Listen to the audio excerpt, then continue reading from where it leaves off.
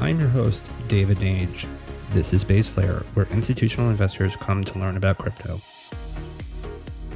The views, information, or opinions expressed during the Base Layer podcast series are solely those of the individuals involved and do not necessarily represent those of Arca, where David Nage is a principal.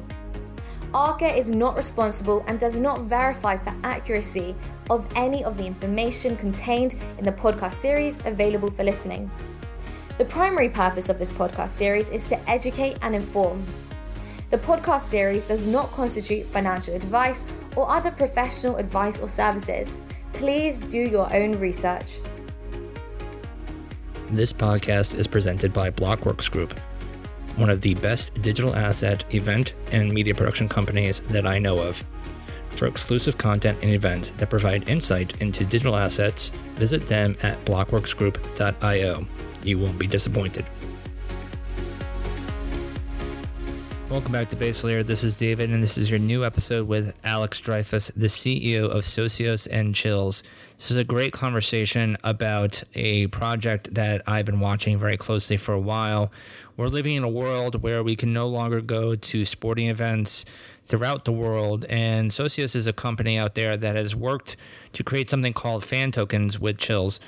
And so this idea that if you cannot go to a game, but you still want to be a part of that, if you want to be part of your favorite club, whether that's Juventus, FC Barcelona, some of the biggest soccer and football teams in the world that they are working with, you have the ability to pick the team's jersey, to pick the team's intro music, to have a cutout or a picture of yourself at the team's practice pitch or whether at the game.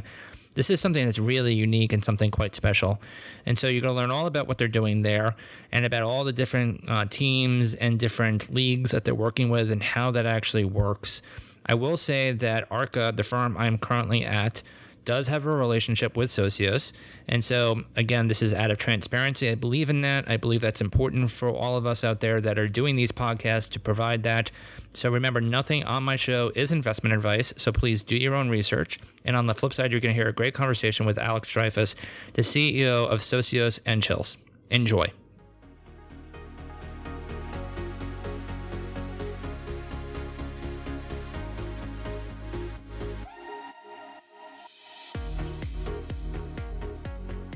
This is David, and this is your new episode of Base Layer. One I am really excited about. I have Alex Dreyfus with me today. He's the CEO of Socios and Chills with me.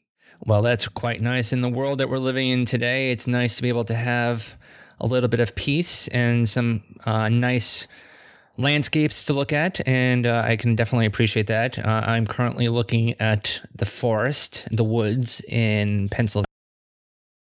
Getting away from major metros as obviously COVID has been affecting all of us. And we're going to talk a lot about that later because some of the things that you have been working on actually relate specifically to the issues that have ravaged this world with COVID. But before we get too deep into Socios and Chills, one of the things that we always love to do is when we have a guest on, how did you get into this world? How did you get into this world of digital assets, of tokenizing, of blockchains? Tell us a little bit about before and then kind of what inspired you to really delve deep into this. I'm French with this accent, obviously. Mm-hmm. I've been working in the internet space since 1995. I am what we call like an internet entrepreneur or whatever. And since 1995, I created several internet companies. Started from a web agency, then a City Guide that was sold to Carrefour, the retail group, in 2001. And then I moved into the online gambling space with a couple of ventures. And the last one was sold to a Las Vegas listed company called Scientific Games. It was in 2012. Then with the proceed, I reinvested in different ventures that were mine only or mainly mine. And we moved into I was quite a lot actually in the poker space, and I still own actually a poker related business, which is the ranking of poker players. And when we had this ranking and still have it, we did an event that was called the Global Poker League, GPL, which was like an esports kind of American franchise version of poker, where we had 12 teams with the New York Rounders, the Las Vegas Moneymakers, and we had different teams that was competing against each other. We raised money for that. We did one season. It was on Twitch, on Facebook. Was 2016, something like that. And over 1 year, we had 400 hours of content, live content, 180 matches, 72 professional players, the best players in the world. But we had a lack of fan engagement and fan monetization in our own sports that we built. And there was a couple of reasons for that. First, the poker is dry. It's a bit boring in many ways. So it was difficult to make it exciting more than the traditional game. But also, we were a sports product, and we didn't really know how we would be able to monetize this audience that we have. So we started to brainstorm. We started to think about how can we engage and monetize these fans. And the more we were thinking about what we should do for us, the more we realized that what we can do for us can fit others. Mm. And it took us 18 months before really deciding to say, you know what, let's do it. And eventually 2.5 years ago, so early 18, so after the craziness of end of 2017, we started to build a project, venture, whatever you want to call it, called Chiliz. Mm-hmm. We raised a significant amount of money through private placement in Asia, mainly Asia. Mm-hmm. And 2.5 years after, here we are, 65 employees or almost 70. And I will explain what we do, but 2.5 years after, we are, I hope, one of the most comprehensive, I will say, mainstream blockchain project that exists beside wallets and exchanges. Wow. And that comes mainly, and that's why it's important, it comes from our own need. It was really us that needed something. And because we challenged ourselves and we were saying, no, that's crazy, that's stupid. The more we were working on that, the more we realized that, oh, it is so stupid that we should do it.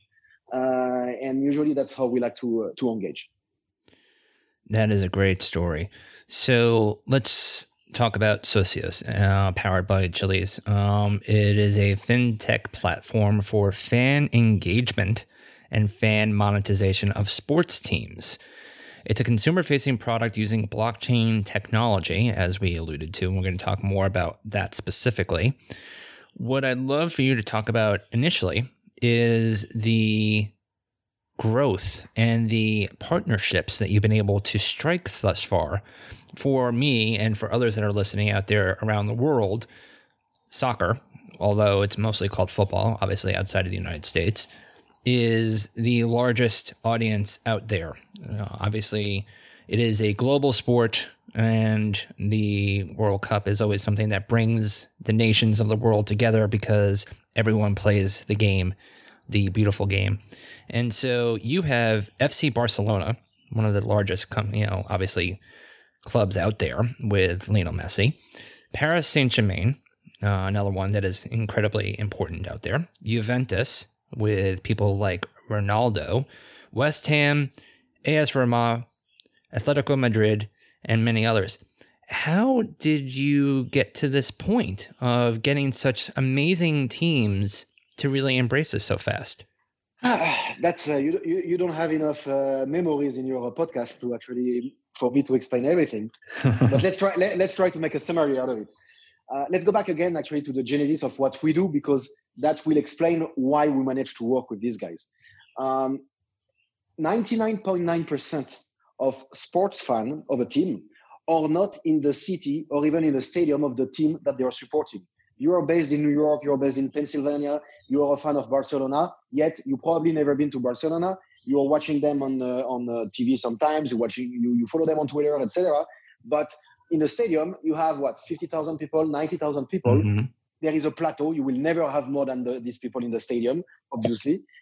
And yet they have 200 million fans, 300 million fans, whatever that means. It's obviously not active fans on a daily basis, mm-hmm. but people that are exposed to their brand and have an effect to their brand. And what we are trying to do and how we started to engage with these brands exactly now 2 years ago, a little bit more than 2 years ago, was, hey, you have this incredible amount of fans all over the world, but you do not monetize them on a B2C level. You know how to sell them jersey, sure, but most of them are fake anyway in Asia, so you cannot really scale in Asia. OTT, people don't pay OTT as an extra fee on top of what they pay for their ESPN stuff in US or other brands. You have ticketing. This is Plateau. You have sponsoring. You can have many additional sponsors every year, but again, same story. At some point, there is no more real estate kind of to sell in terms of sponsoring and in terms of broadcasting. Right, even though right now it's very high, there is a trend that is being amorphous actually because of COVID-19 that it may in the next 3 to 5 years start to go down. Mm-hmm. And yet your players are more and more expensive. Your structure is more and more expensive, etc. So the question is, what can you sell to your fan all over the world that is valuable enough for them to engage and that will also bring them value? And our view on that is very naive and slightly crazy because we think that what is the most valuable thing for a fan is to be recognized and to be listened. Mm-hmm. And how can you recognize David or Dave in Pennsylvania, and how can you make him the feeling or giving the feeling that is listened? It's by giving him or selling him something that we call a fan token. The fan token is a concept that we brought 2 years ago now, which is for each of these teams. So let's say Barcelona, you as a fan can buy or get for free or whatever, but you can have at least one fan token. And this fan token is a right to vote on certain decision of the club. Of course, the decision of the club are not related to the management of the club. That would be naive to think that, at least today, but it's more like fan related. And we're going to talk about that after. But the idea is that you, anywhere in the world, you're in the US, you're in Japan, you're in Taiwan, you're in a second tier city in Latin America, suddenly your favorite team, to which sometimes you may have even a tattoo, or you are so crazy about it, suddenly you have a share of influence into the team that you're supporting. And we, as a company, we managed to convince all of these major teams to actually provide this share of influence and to tokenize it by creating what we call, as I said, fan tokens, mm-hmm. which have a limited amount of pre-minted token for each teams. And the more you own tokens, the more voice you have. But of course, in terms of integrity, you cannot buy all the tokens, and there is a cap in terms of voting, meaning that even if you own, let's say, 1,000 token, you cannot vote for more than the weight of your token is not more than 200. Because, of course, we have to balance the fact that you're going to have whales, and that's even in the traditional sports, forget about crypto, it's just whales, people who are fanatics and will put more money because they have more money, mm-hmm. and the more casual fan that want to put $30, $50 and still want to have access to the same service. Right. So that's it. Yeah, sorry. Yeah, so let's talk about what the fan token actually does. One, it's fungible. And I want you to talk about that very briefly, about what that means. But two, it allows certain things like voting on team jerseys. I would love for you to discuss some of the other factors and some of the other features that the fan token allows the holder to do. Yeah. So the fan tokens are the foundation of what we do.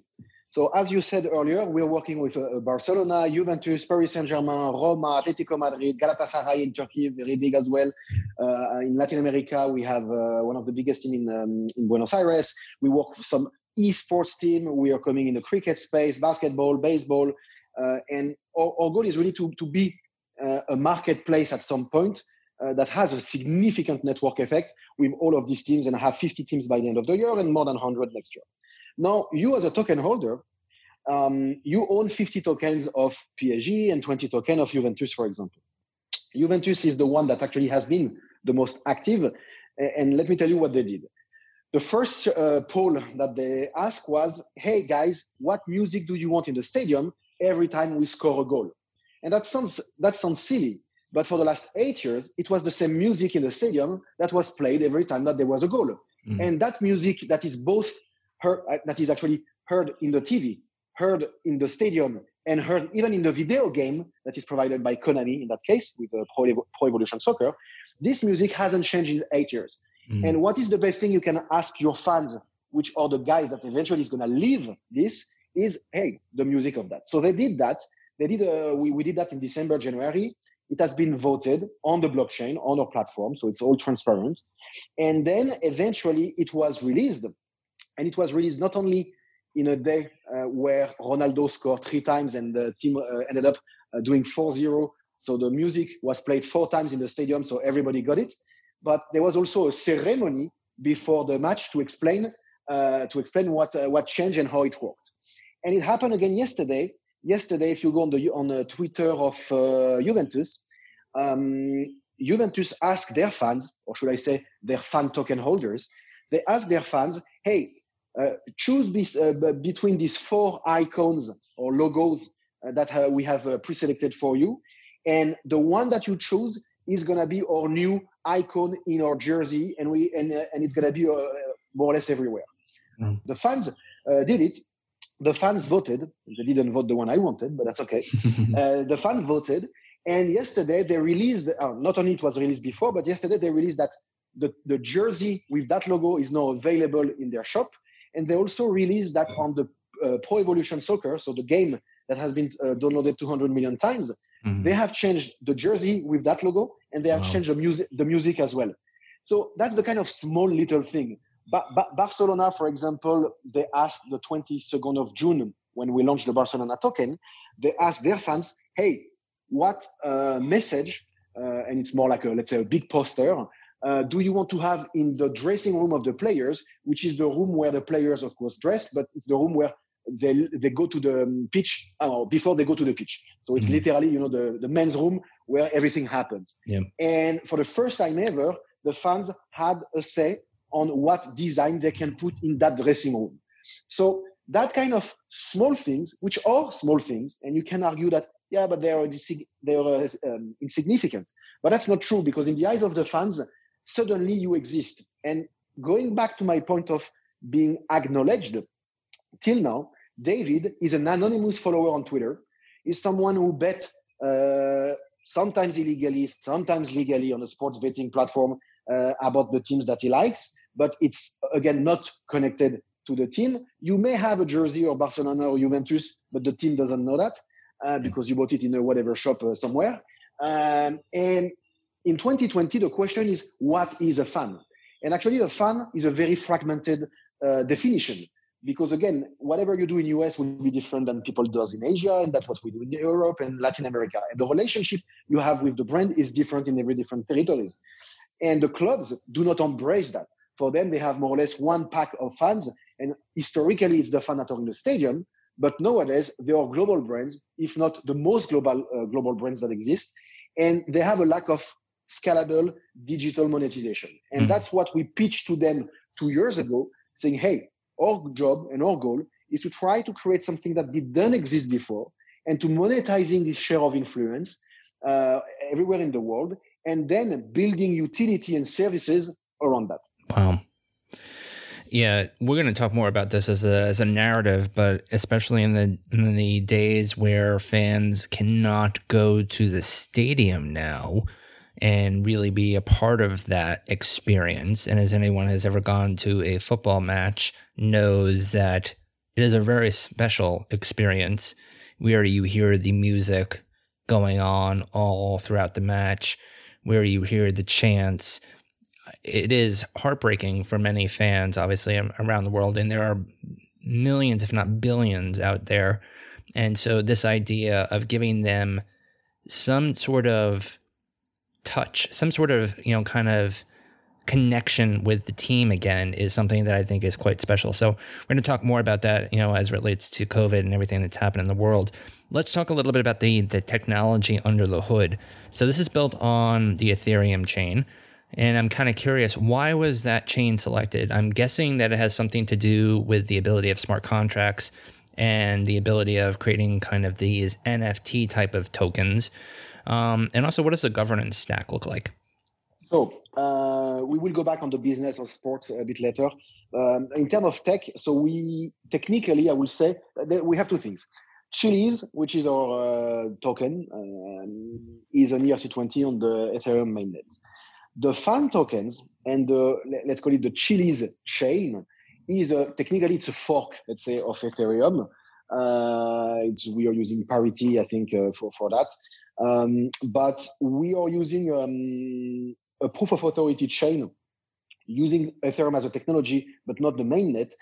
for a couple of reasons.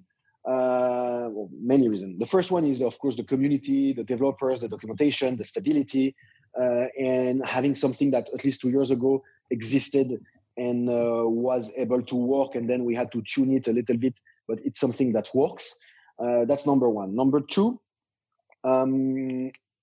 each token is indeed, so we use smart contracts for two, in two very specific cases. The first one is, of course, the issuing of the assets which are on this chain at that point, for now at least. And we need to prove through the smart contract that, of course, there is a limited amount of tokens, etc., etc. But the most important part, I will say, it's because of the voting. I'm telling you, as a fan, that you have a voice. You want to be sure that it's not rigged, and I'm not tricking you, especially that I'm asking you money for that. So the voting part, and we developed some smart contract for the voting part that were important. The third point, and that's actually today the most important part, we are the opposite of all the decentralized projects that you may or that you are talking every single day to, because our priority, it's not to prove to the world that decentralization is the future. It's not, by the way, but it's first and foremost to focus about creating a product that is usable and have users. And then we will improve, back to your question of governance, how we can make that better. But instead of trying to make the best governance platform, we're going to try to have 1 million users or 10 million users, real users. I'm not talking wallets. I'm talking users. Today, the way we envision our chain as it is today, as I said, it's a proof of authority chain where we, as a company, of course, we are part of it. And eventually, every club that we sign become a node, a validator, whatever is the mechanism. But imagine that in 2 or 3 years, when we have hundreds of clubs or more, then each club become a validator of that ecosystem. And when I say club, it's actually not clubs, it's IPs, because we are going in the entertainment space as well, with other athletes, idols, music, etc. So everybody that has a big brand or a semi-big brand can be part of this ecosystem. And eventually, it's not, hey, Google sign Hedera or we sign Samsung. No, we sign Barcelona, we sign Juventus, people that actually going to bring value to the chain in a much better way, because they bring users to the chain, which is not the case of, unfortunately, most of the other partnerships that you see right now. So for us, we are very much, we are not as decentralized at all as people would love to, but we are focusing much more in the utility and the use case before trying to make efforts on the decentralization. And that's also triggered by a very simple reason, is all these big brands we are working with, they are obviously massive household brands. And if I was issuing their token, which are technically ERC20, except that they are not on the mainnet, they are on our platform, on our chain. But if I was to issue a Barcelona token today on the Ethereum mainnet, there will be always a smart guy that's going to create a gambling product where you can gamble the Barcelona token against the Juventus token and whatever. And that's absolutely not what the brands are looking at right now, for legal reasons, for branding reasons, and for us as a narrative. So at that point, we need to protect the IPs that are onboarded in the ecosystem to ensure that actually they are excited about it. Because if we win the relationship from day one because there is someone that's going to just use that to create an illegal gambling platform, then it's not cool. I would love to get your opinion on this. So this is a paradigm shift in terms of the overall kind of capital stack, in my opinion, and obviously some of the opinions of colleagues at my firm, that in the past, for instance, you would have an Amazon Prime membership. That did not mean that as well as Amazon did, you would benefit from that per se. That would just mean that obviously if Amazon, which they have, added Whole Foods, added movies, et cetera, that $7, $8, $9, $10 a month fee would then give you more access to more resources. But it would not mean that it would give you any kind of incentivization or enumeration if Amazon continued to do better. Obviously, then you can switch and say, okay, well, Amazon equity holders would be able to benefit from that, but they would not be the benefactors, or would they necessarily be given access to an Amazon Prime membership? Although it can be speculated that many people who are Amazon equity holders probably do have an Amazon Prime membership. Talk to us about what you've done here, because this is basically a completely new paradigm shift where the holder of the token also is kind of the benefactor of the type of business that you've created. So, yes, I mean, I will not talk about benefits, or I will talk about benefits more as a utility, because obviously we are careful both about the language we use, but also the message we are sending. Interestingly, Juventus, AS Roma, Galatasaray, and probably another one that I don't remember, these three companies are listed companies. And yet, despite the fact that they are listed company in three different jurisdictions, we launched tokens with them, because I will say that, in US you have the Green Bay Packers, where the NFL teams is owned and managed by the fans. And that's the only one out of all the franchises today. And in Europe, we have some, depends on the country, you have some, I will say, mechanisms like that exist in Spain, in Germany, and a few other countries. The reality, at least for us, our narrative is very clear. Is what we are tokenizing, it's not the equity, it's definitely not the equity of the company. It's definitely not the share of the company. It's not related to the revenue of the company. It's not even related to the performance on the pitch of the company, because the fact that the team is successful or not, even though it could impact one way or another the token because of the fan sentiment, there is not a direct correlation between a result tonight and the fact that the token is going to move one way or another. Now, on the other end, as I said, what we are tokenizing is this share of influence, which is a complete new vertical that we indeed try to build. We try to call that for us, it's a new digital, it's a new class, a new digital asset class, where we create something that didn't exist, which is this voice, this recognition, this membership-ish program. And we are trying to create that from scratch. We're trying to add or to create value to it by adding more and more utility, more benefits, and you will see what we will launch in the next few weeks related to a debit card and related to a ranking. So we're going to gamify that a lot. We're going to give you a lot of value through the debit card mechanism as well, where the more you spend, the more points you get and the more value you get into your token. So that's going to be very interesting. But we, and it goes back to your point about Amazon.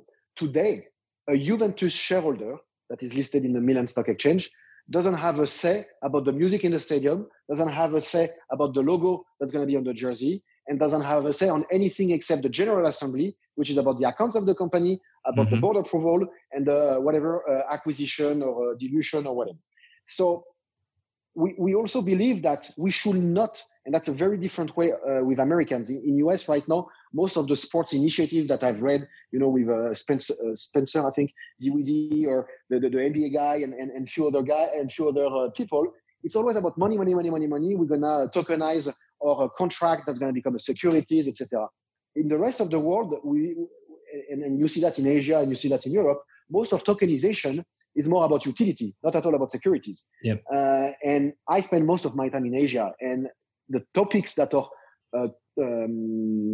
told in Asia and US are so different, and it's incredible. But for us, we believe that we should not educate fans about the ROI or the P&L of a sports team. Because at the end, as you know, with every franchise in US is owned by a billionaire. That's I liked in Billions, in the TV show, they were saying that it's like kind of the modern Knights. It's like if you own a franchise, you're a knight nowadays. And for us, being a shareholder of a team doesn't bring any value, because the concept of being a shareholder in a team is usually to lose money, because you want your team to win, and you want to reinvest more, and because you can afford to lose more money. On the other end, and that's why we think it's not fair to the fans to push them into that scenario. We think that creating something that is completely new, and because personally, as I said, I've been in the internet space since 25 years now, I do believe that technology should be used to develop something that didn't exist before, not to replace something that exists already. And that's why for at least in our vision, in my vision, our approach is really about creating a new utility, a new usage using that technology and giving something that didn't existed before to the fans. And that's really our focus. I completely agree. I love that. And as a point of reference here, if anyone from the New York Mets organization is listening to this, as a diehard fan since 1986, I would love the New York Mets. If you're listening to this, the Wilpon family or anybody who's associated with the Mets, start to talk to Alex and the guys at Socios, because I can't stand these black uniforms. These old, they're from the 90s. They were just, Mike Piazza wore it and it looked cool around, 1999, 2000. But these jerseys, give me the pinstripes, the blue and orange pinstripes. Let's not, get cutesy with all this new stuff. Look what happened to the Marlins and all the different jerseys that they created. If you're any part of the New York Mets and you're listening to this show, please, there are hundreds and thousands of millions of fans out there throughout the country and the world that would love to be a part of this. Obviously the players get to pick their own music. That's their thing. But there are many other things that we could do. As I said, as a diehard New York Mets fan, please, if you are out there and you're listening to the show and you can talk to Alex and the guys at Socios, please do that. Now, I want to get back into the world of sports in a COVID world. And so there's a few things. One, I want to hear about the growth. I can imagine that, as I said, fans cannot go into the stands these days, and that might be for a very long time. Everyone's talked about the vaccine, and when that comes out, that things may change. That might not happen. You might see social distancing practices there, so you can't have a full stadium of fans. We don't know what's going to happen. But I would love to see and hear kind of what you've been seeing on your side in terms of the growth, especially in a COVID world. And then very importantly, there's this idea and this concept that you've built called PASS. And I want you to discuss this idea of proof of immunity. So there is a lot of topics here. So COVID-19, so first of all, don't forget that even though we are 2 years old or a bit more company, our product itself is more or less 6 or 7 months. So in terms of product growth, obviously when you start from zero, it's pretty easy to have a significant growth. So it's not really relevant. Having said so, the reality, the fact, I will say, behind the story is the following. Before March, the clubs were super rich, never been ever disrupted in the last 50 years in their life. They always made more money every single year, thanks to sponsoring, TV, internet, whatever is coming, it's make them more money. And suddenly, for the first time ever, even after more or less since the World War II, this club suddenly has to cancel a few months of events, which never happened.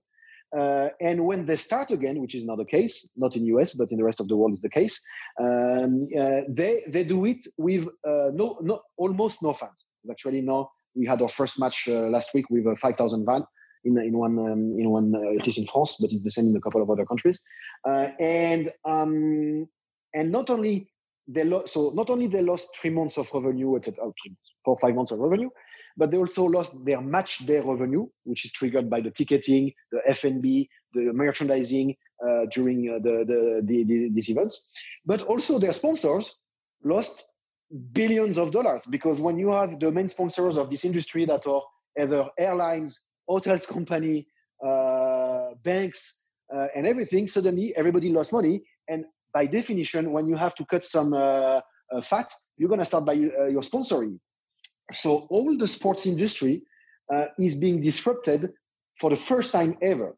And that's a bless. That's a bless for us. That's a bless for a lot of people, because it makes the clubs or the teams more humble.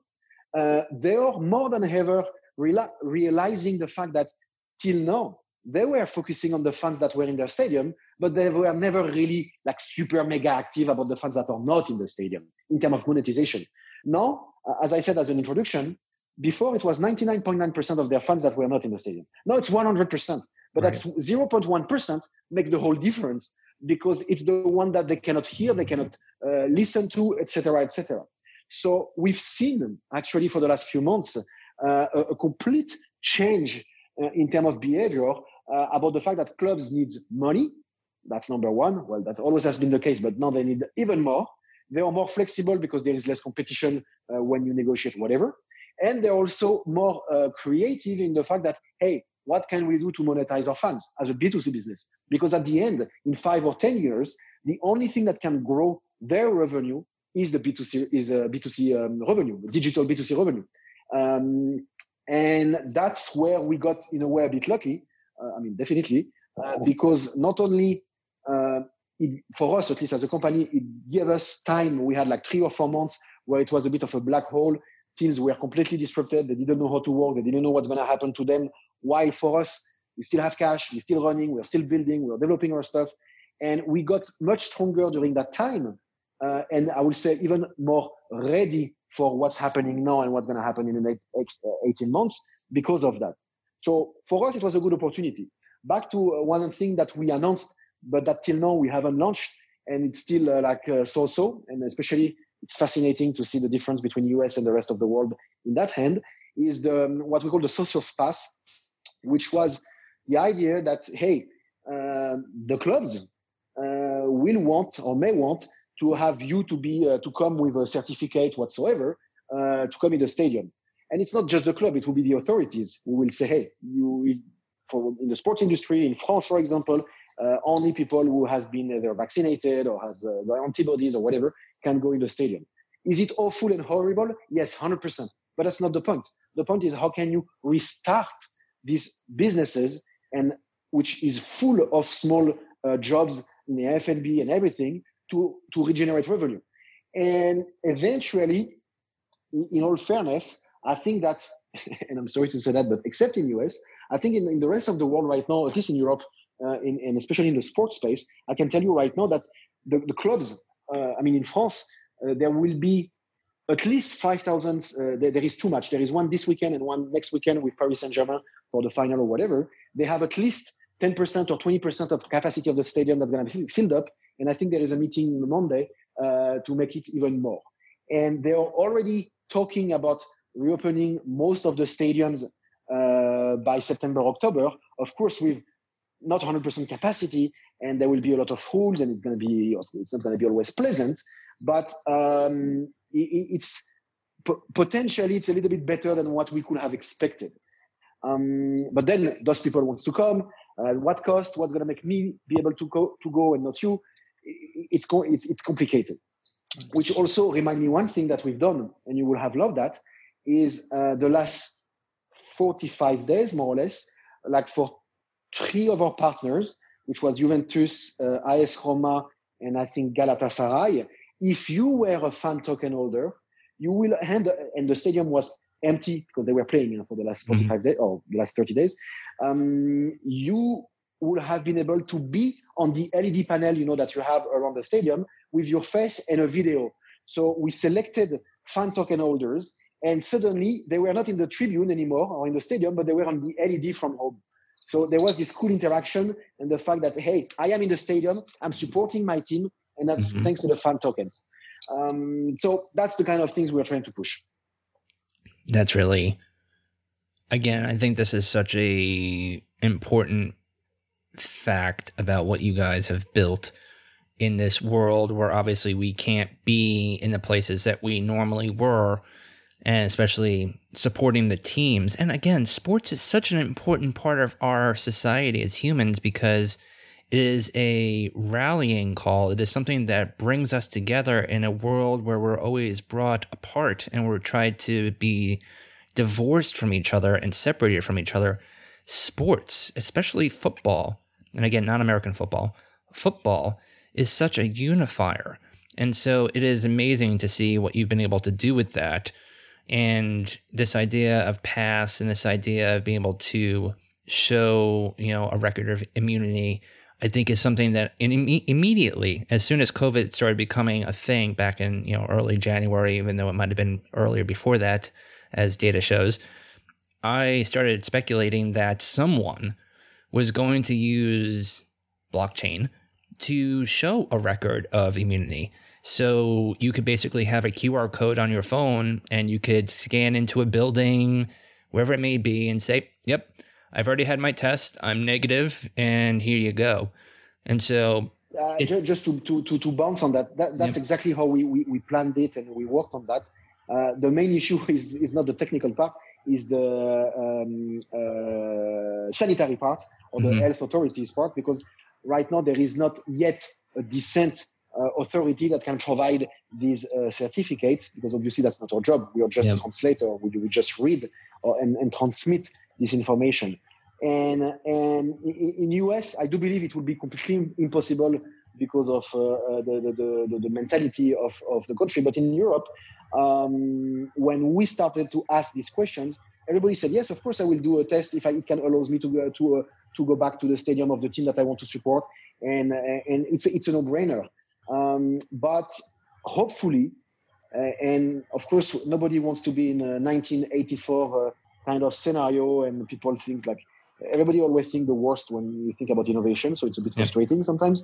But hopefully we're never gonna launch that, because everything's gonna be slightly better or not. We'll see in the next few months. One thing that is sure is fans will always be there for any teams, from any brand, from any IP. They will always be there, and I would say probably even more in the difficult moments. And that's what we need to capitalize on.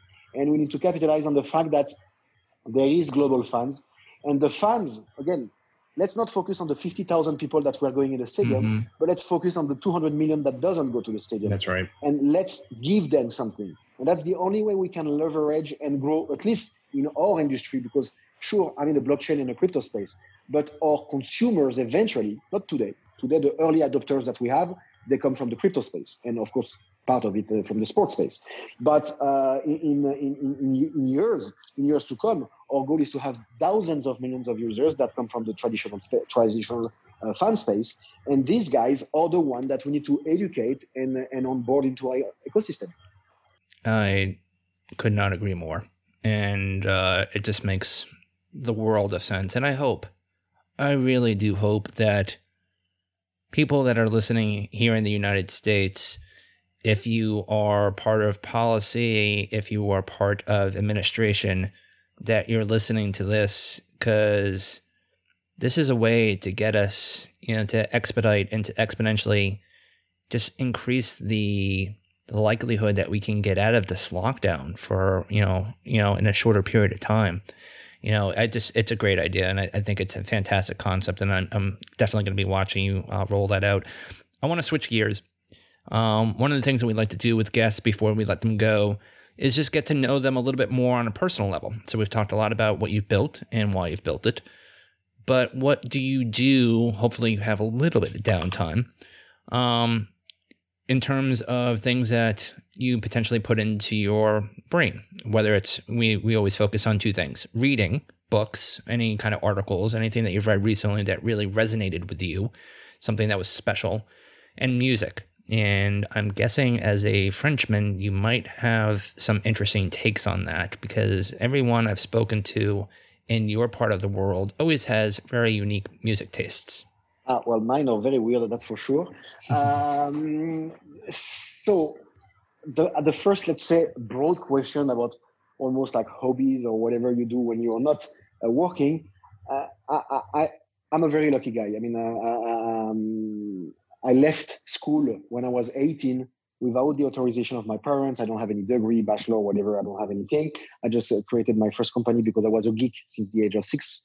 And I was like, not an autist, but definitely like a first generation of geeks in 93, 92, whatever. So for me, my life is my work, but my work is not a work. It's just a hobby.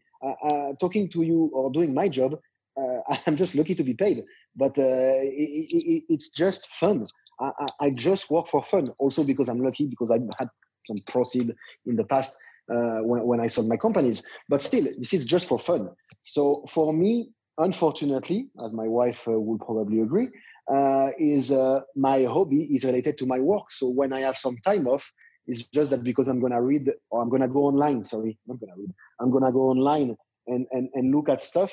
But at some point, it's always going to be connected to what I want to achieve or what I want to do.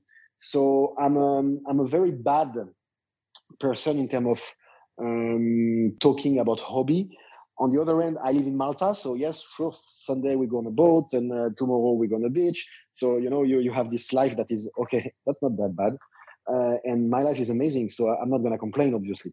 But in terms of books, I'm actually, maybe because I left school very early and because I hated school, but I don't read books almost at all. I read a lot news. I'm fascinated by news. That's for me, the news I'm watching today is the history that will happen in 20 years. Mm-hmm. So I believe that what I'm facing today will help me to understand more, because I'm living it from a lot of detail. Will help me to understand what will happen in 10 years, and therefore when we will be in 10 years, I will remember that a little bit easier. But so yeah, I almost don't read any book, which is bad. And music. Me, I like how do you call that? Soundtrack music.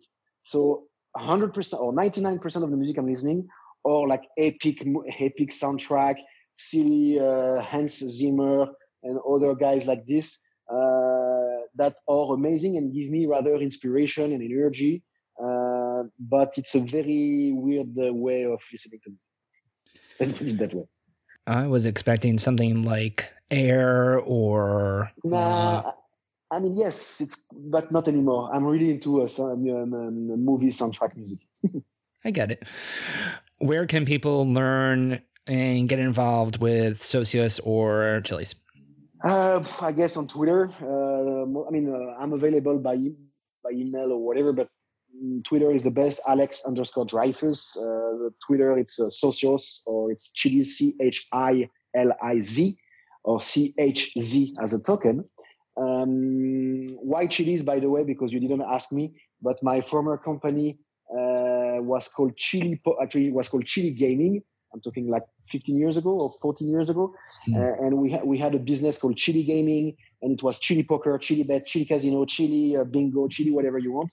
And I have like 200 domains more or less since 15 years that I acquired over time with the root of Chili. And that came from the famous British billionaire, Sir Richard Branson of Virgin, because at that time, at least 15 or 20 years ago, I wanted to create a brand that will become neutral and that can be attached to any kind of business. And but eventually I sold everything. But Chiliz 12 or 14 years ago was a trademark that I put in terms of loyalty point for our poker business. And when I sold our poker business 8 years ago, I kept all the IPs actually, because we sold only the technology.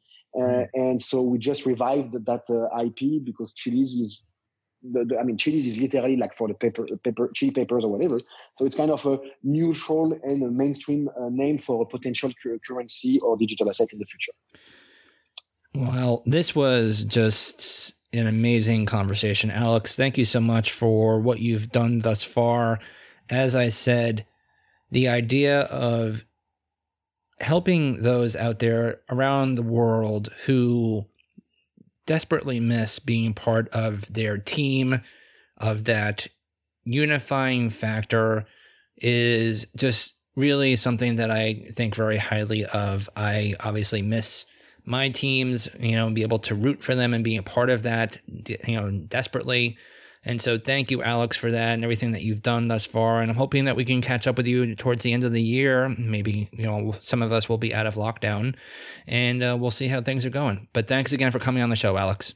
Thanks a lot. And I forgot to mention that we have UFC in US, and that's actually our first IP that we pushed in US, and you will see soon very much more.